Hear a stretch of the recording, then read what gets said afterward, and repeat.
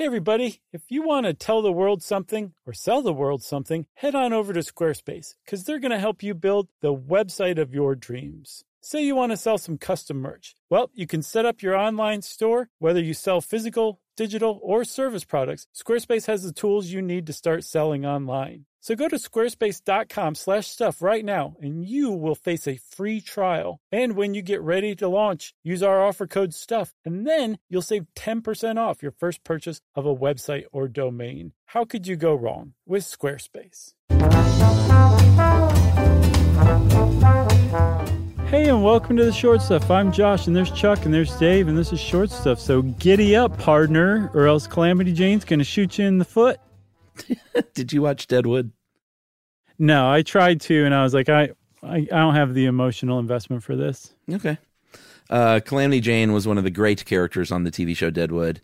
I'll bet. Great character of the Old West. Mm-hmm. And this is a tough one to research because when you're researching some of these people from this era of the Old West, you start to realize, and historians admit as much, that it's hard to get to the real truth because nobody really knows. A lot of the information we have on these characters from back then are very much written by people who wrote their bios for the Wild West shows they did, which were obviously going to be changed and pumped up. And it's just hard to get at the real story.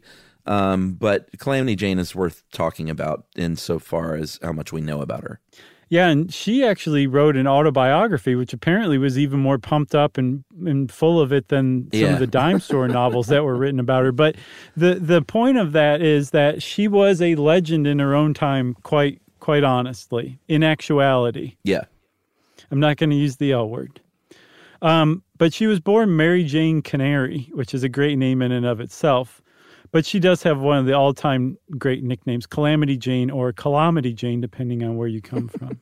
And I'll go ahead and spoil this. It's interesting you said the L word because that was a Showtime show, I believe, about gay women. Mm-hmm. And it is very possible that Calamity Jane was a gay woman at a time where you could not live as such. There is speculation about that, and we'll kind of get to that here and there through the thing. But I read a few articles that said, yeah, Calamity Jane was probably gay, and in the 1960s, she became a bit of a gay icon in some circles. And very sad. Right? Yeah. I didn't know that. Yeah, it's very interesting. So, yeah, born Martha Jane Canary in Princeton, Missouri. And her family went to, back in the Old West, people traveled around a lot. So we're not going to mention every time she moved. This article does. It does. It felt like the whole article was just like, then she moved here, then she moved there. But they moved around a lot, as people did back then. Her family was very poor. She had 2 younger brothers and 3 younger sisters. And then, pretty early on when she was a kid, she learned how to shoot by hunting with the gentlemen on these caravans and was really good at it. And in that caravan, that one wagon train in particular, where her family moved from Missouri to Virginia City, Montana, she lost her mom, which was the first step in a turn for the worse for an already hard childhood she had. Yeah. And by the time they got to Montana, I think her mother died. Her father was like, well, let's just keep going on to Utah. And again, we're not going to say where she moved every time, but the point of it is her father died within a couple of years of her mom. Right. So she loses her mom when she's maybe 9 or 10, and then her dad dies when she's 12 or 13. And all of a sudden, she's the oldest of 5 siblings. Or maybe I think she actually had 5 additional siblings. So she's the oldest of 6 children, and she's in charge now. She's at age 13 now charged with keeping her younger siblings alive and clothed and fed, and is basically cast into the Old West in this role. And this wasn't a place where you could, go to social services or the local church or something like that and get help. She had to figure all this out herself. And as far as figuring it out, she definitely did. And also she developed a pretty pronounced taste for whiskey starting around that time too, from what I understand. Yeah, throw out what you think about Deadwood and these great old stories. Like, it really needed to hit home that this is a 12 or 13-year-old young girl who is literally on her own with 5 younger siblings in her care, and she didn't just blow them off and leave. Like she had to figure this out and worked as a nurse and worked as a dishwasher. By all accounts, worked as a sex worker when she needed to. And this whole time, like you said, she started to drink a little bit. She was sort of roughhousing with the older men in the towns where she lived, shooting up things. And like we said earlier, it was a really good shot. And like her legend kind of started to grow. So she started taking on additional jobs, especially with the military, as a courier, as a rider, as a scout. I guess got a lot of work with them, including working with General Custer. Yeah. But it wasn't until she started to she first moved to Deadwood as an orphan 13-year-old in charge of her siblings, and then moved away. And then she moved back about a decade later. And that time she became friendly with Wild Bill Hickok. And from what I understand, it was about there that her status as a legend really kind of was born, just by association with him or standing in the same spotlight as him. She deserved the spotlight herself, but it was his spotlight that she was initially introduced to the world of like dime store novels back east. Correct. And let's take a break. It's a perfect place to start right as her legend is growing.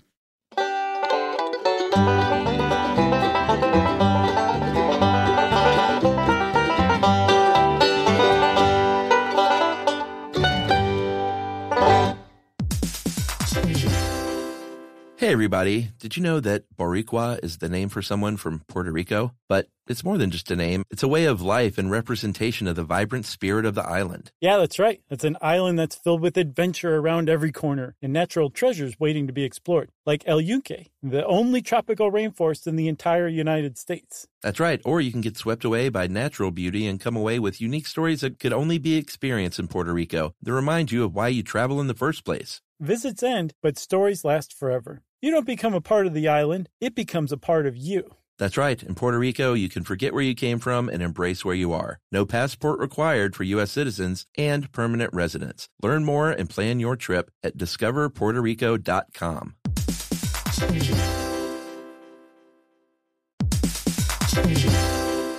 Hey friends, as every parent knows, kids seem to be everywhere all at once, and it's really tough for even the most watchful moms and dads to protect their little ones from every single thing. Yeah, Duracell understands this, and that's why they're deeply committed to lithium coin battery safety. Lithium coin batteries power a bunch of important things around people's homes, including things young children may have access to. So Duracell not only educates parents, caregivers, and medical professionals about the importance of lithium coin battery safety, they also make the only lithium coin batteries with a non-toxic bitter coating to help discourage children from swallowing them. Even Duracell's packaging is child secure and designed to avoid accidental opening, because they believe their products should provide more than just power. They should also provide peace of mind. You can learn more at Duracell.com/power safely. Available on 2032, 2025, and 2016 sizes.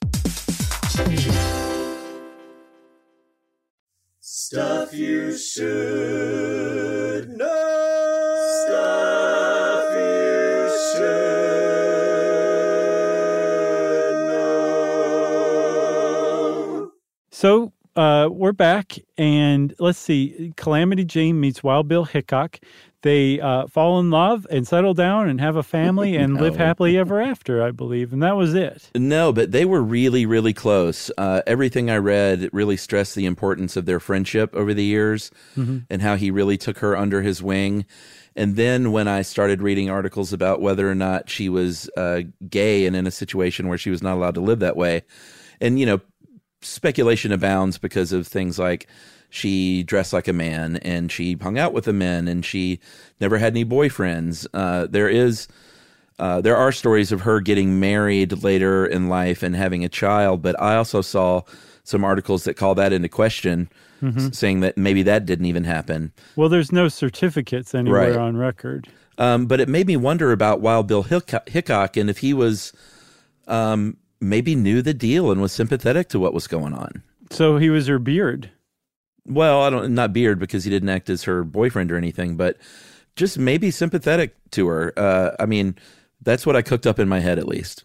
I gotcha. I had seen there are plenty of articles that put the two together romantically. Some say that she Oh, really? she was into him and he wasn't into her. And it really kind of demonstrates like just how hard it is to pin down fact from fiction in her story in particular. But it is factual that she and Bill Hickok were close friends at the very least in Deadwood, and that she was there when he was murdered in August of 1876 when he was shot in the back of the head by Jack McCall at point blank range while Wild Bill was at a gambling table in a saloon in Deadwood. Yeah, which was very tough on her, obviously. So she left Deadwood pretty shortly after that, and then again spent, the next, it seems like 10 or 15 years really traveling all over the place. She never stayed in one place for long. I think in the early 1880s, she bought a ranch on the Yellowstone River, but only stayed there for about a year. Went to California, only stayed there about a year. Eventually went to Texas, and this is where she supposedly married Clinton Burke in El Paso. And then they went back to Colorado and ran a hotel as a family. But again, I saw that called into speculation. Yeah, supposedly there are corroborating accounts of witnesses seeing her with a young child in some of these places. So It is possible she did have a daughter. But again, there's no birth certificates or anything anywhere. Right. Apparently, some woman came forward in the 50s or 60s and claimed to be Wild Bill Hickok and Calamity Jane's daughter. Oh. But was exposed as a fraud later on. Yeah. No, that was disappointing. I thought so too. Right there at the end, it really know. kicked the legs out from under it, Eventually, close to 1900, in 1895, she said, hey, you know what I can do really good is shoot a gun. And there's this guy out here. Like, she really crossed paths with all the biggies of the Old West. She hooked up with Buffalo Bill in his famous Wild West show, and she was a sharpshooter for that show. And she didn't do that for very long because that taste for whiskey she developed as a teenager. I saw more that she would go on big binges, and it wasn't so much a steady alcoholism, but she couldn't help but go into these big drinking binges that cost her these jobs time and time again over the years. Do you know how much of a drinking problem you would have to get fired from Back Buffalo then? Bill's Wild West show for Yeah. drinking? Seriously. I can't imagine. Because they could work that into the show for a while. Yeah, she just shoots wildly into the air. Yeah, and look people out, go everybody. crazy for it. Exactly. Duck. Yeah, I imagine it was pretty severe, which is very sad, actually.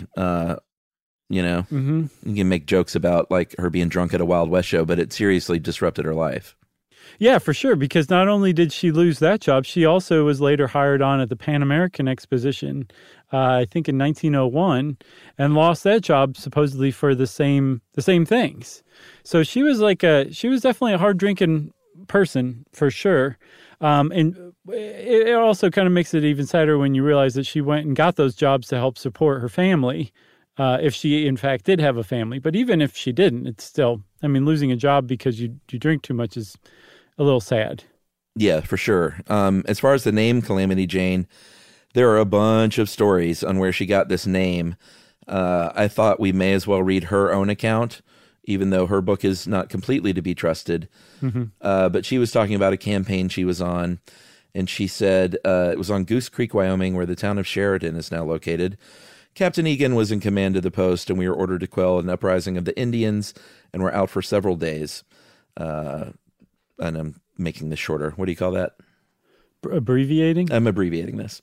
When returning to the post, we were ambushed about 1.5 miles from our destination. We were fired upon, and Captain Egan was shot. I was riding in advance on hearing the firing and turned in my saddle and saw the captain reeling in his saddle and about to fall. I turned my horse and galloped back with all haste to his side and got there in time to catch him while he was falling. Captain Egan, on recovering, laughingly said, I name you Calamity Jane, the heroine of the plains. Very nice. That sounds totally made up, by the way. Yeah.